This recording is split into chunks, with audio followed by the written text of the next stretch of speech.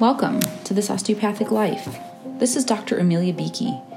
I'm honored to share with you the philosophy that has underscored my personal and professional life and explore how osteopathy truly is for the health of all things. I see these principles in action every day in my varied roles as physician, parent, athlete, writer, musician, coach, and entrepreneur, and hope they will light the way for the path to your best health. Please note that while I am a physician, this podcast is intended to share general information and encourage discussion about medicine, health, and related subjects. The content provided in this podcast and in any linked materials is not intended and should not be construed as medical advice. Thank you for joining me for episode 14 of season 1 of This Osteopathic Life. I had the first lapse in recordings in the same week that I was finally, on my 5th attempt, approved as an iTunes podcast. And what a funny happenstance that it took all this time to get approved, and I was staying on my game and keeping up with the weekly plans. And then the week I finally was approved, I couldn't keep up with it. So perhaps I'll count the victory of getting approved for iTunes as a win and take the respite from the universe of a 1-week pause and accept that it's okay, that it doesn't have to be perfect or exact, and that getting it done most every week is acceptable at this point, and give myself some grace and also surrender a bit to the mayhem of May. And I was looking back, I wrote a blog entry on this at the end of May last year, and it rings so true. And some of it is the hubbub of the season, just naturally, end of the school year, spring is in the air, the Twitter-patedness for those Bambi fans out there of it all. In our family, it ramps up with birthdays of our oldest 2 children, and of many folks in our family as well, aunts and cousins, and anniversaries pop up, and it's just a busy time of year. And some things have to get let go. And I'm learning to balance that. And it's always so fascinating to me how much our children reflect our own challenges. And for me, that's happened a lot in this past week with my oldest, or biggest, as he's referred in my blog entries. And the concept of homework. And full disclosure here, I was always terrible at homework. I could mostly get it done in class, and I had many other things going on, music and sports and socialization. And I just wasn't one who would sit down and carve out the time. I was the one who'd wake up early, calculate exactly how many minutes I would need to wake up before school to write the paper, to make the presentation. And like anything, it would always catch you out on the projects where you couldn't get away with expeditiousness, where you had to do the drawing or do the formatting or just take the time and create the poster board. And it was always a struggle for me. And I remember organic chemistry kind of caught me out because of the lab reports. And again, those were things you couldn't compress. You couldn't get away with being faster or smarter or more efficient. You had to take the time, and go through all the steps of the lab and record them and come back and recheck. And it was time intensive, and it definitely pulled the rug out from under my practices up until that point in my academic career. And kind of like with this podcast, I reflected on that. Why couldn't I get up as early as I had planned and fit it in? And the things to which I gave way over the weekend were celebration of birthday for my oldest son and a dozen years of his life. And that was a worthy sacrifice, and carving out family time, anticipating that I'll be away from my crew in the upcoming week.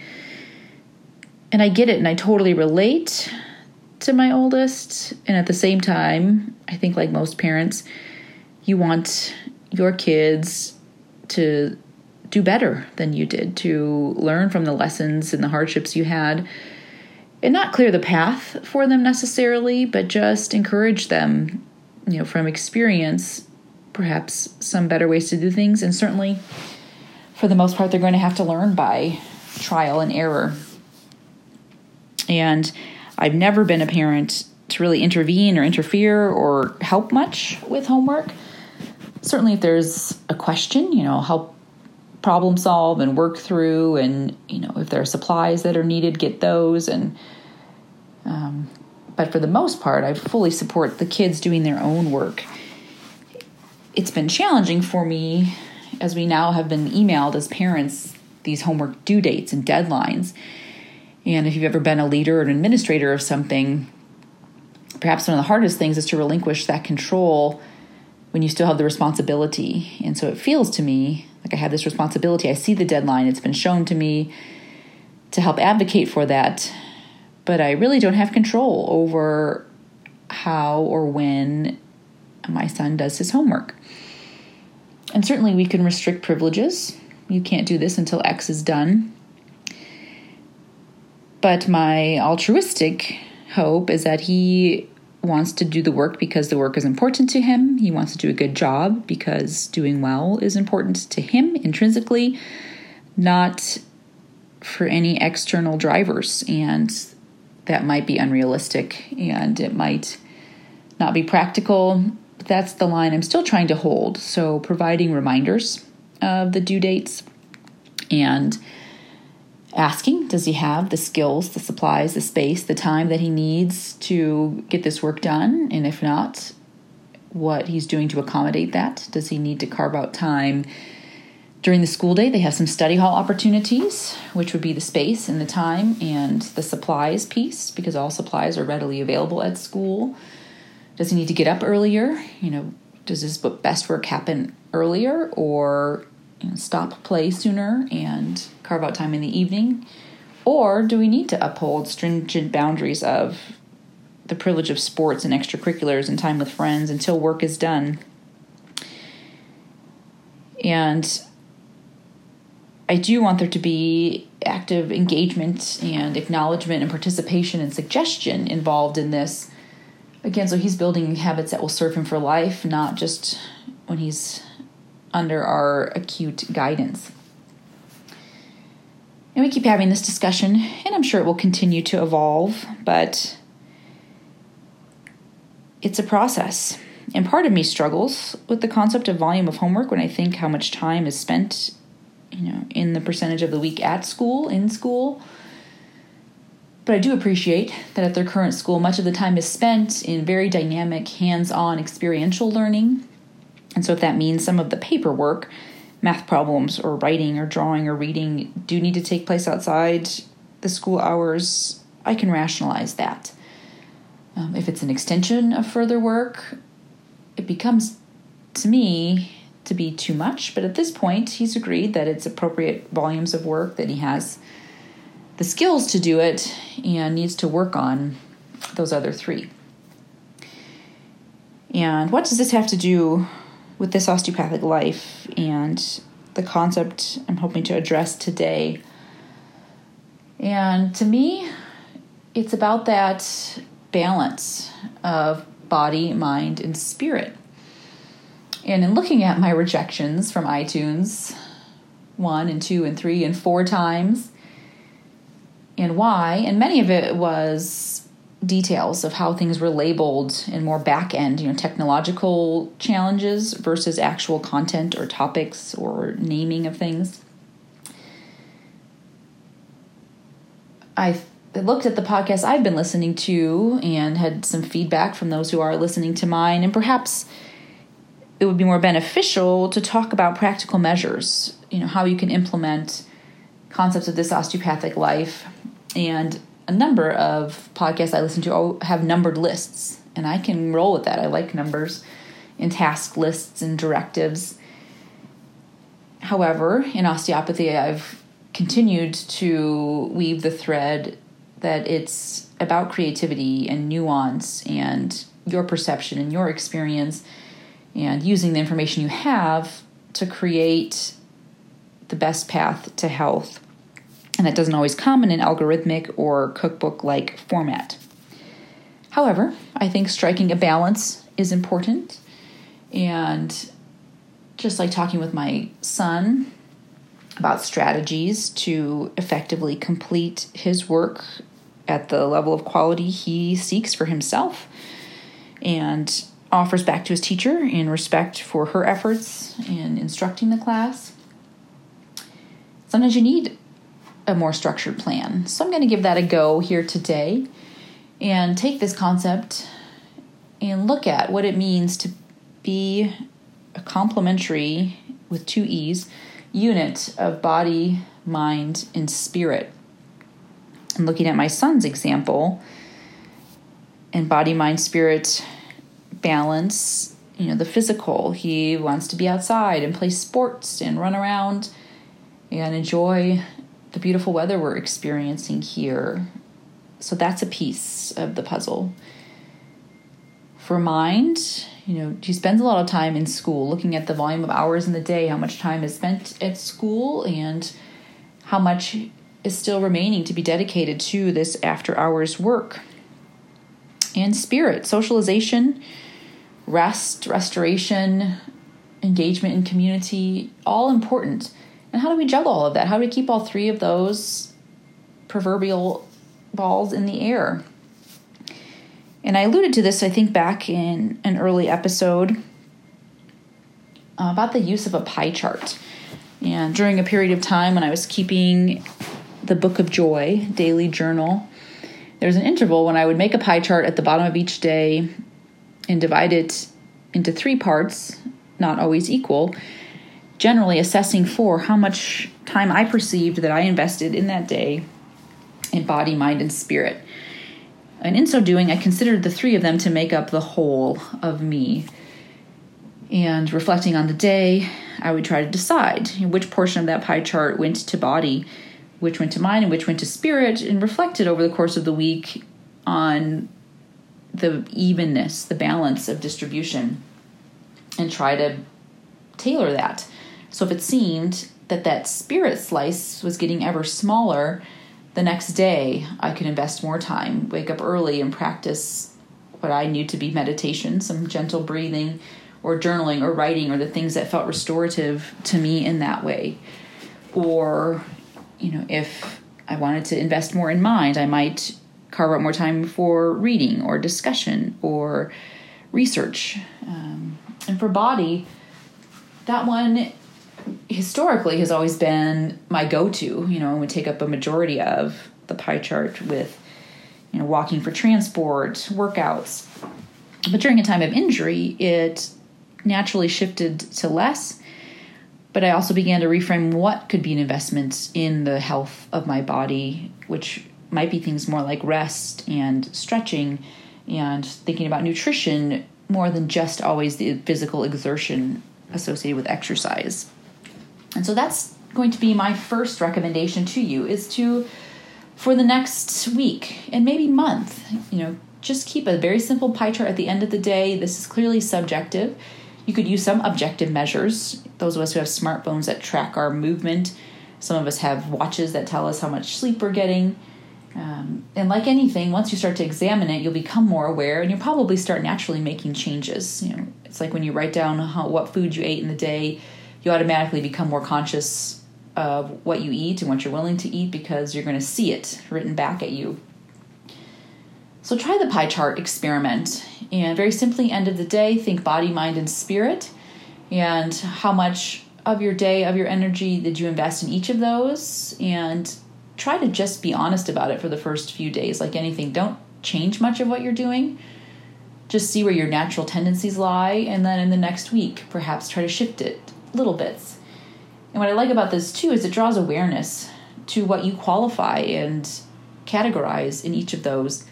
And perhaps there can be some overlap, or perhaps you could reframe how you consider things, and with setting that different intention, something that might have only served the body can become a source of mindfulness and healing there.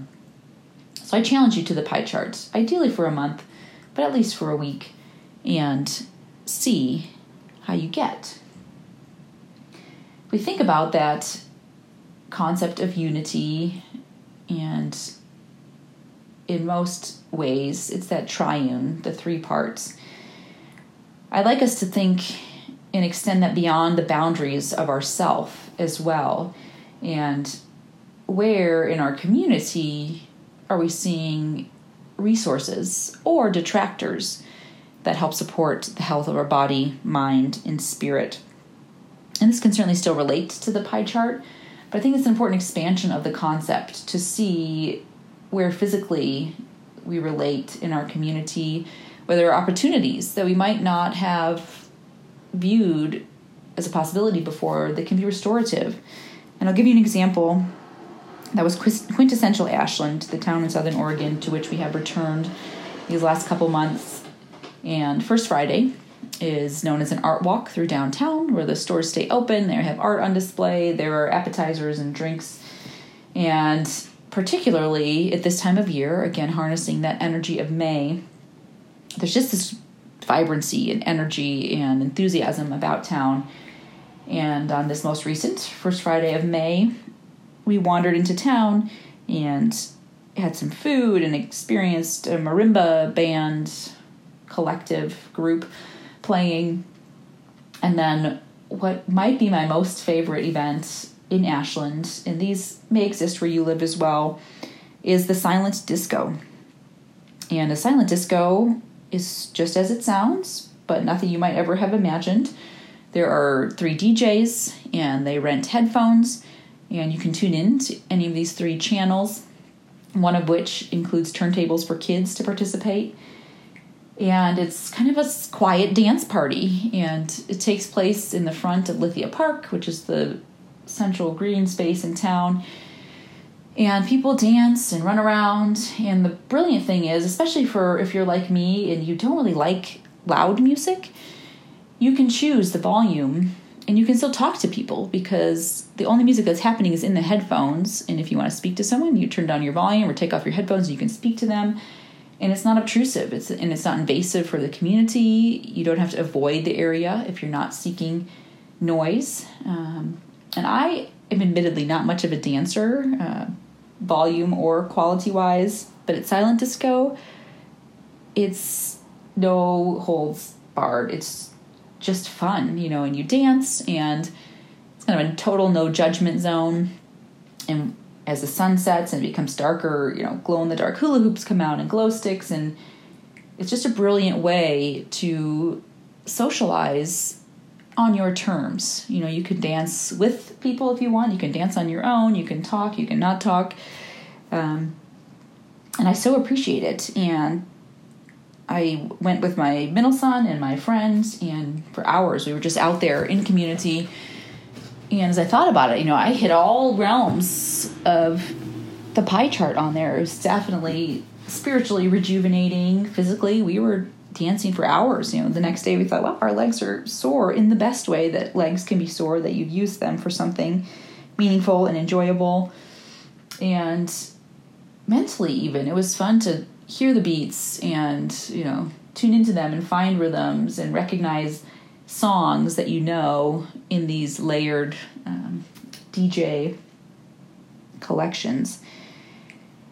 So I really appreciated that, and recommend that perhaps you look outside the box for ways in your community that you can serve body, mind, or spirit, and maybe challenge yourself to try something that you have been considering but haven't done. It's always more fun on the buddy system, so calling out my friend to join me and having my son encourage me at the silent disco were great catalysts for me.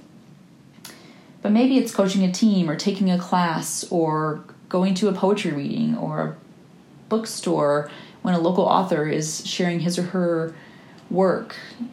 Maybe it's simple as hosting a potluck and thinking about how you're restoring your body through the nourishment and your spirit through the collective and your mind through the planning and coordination.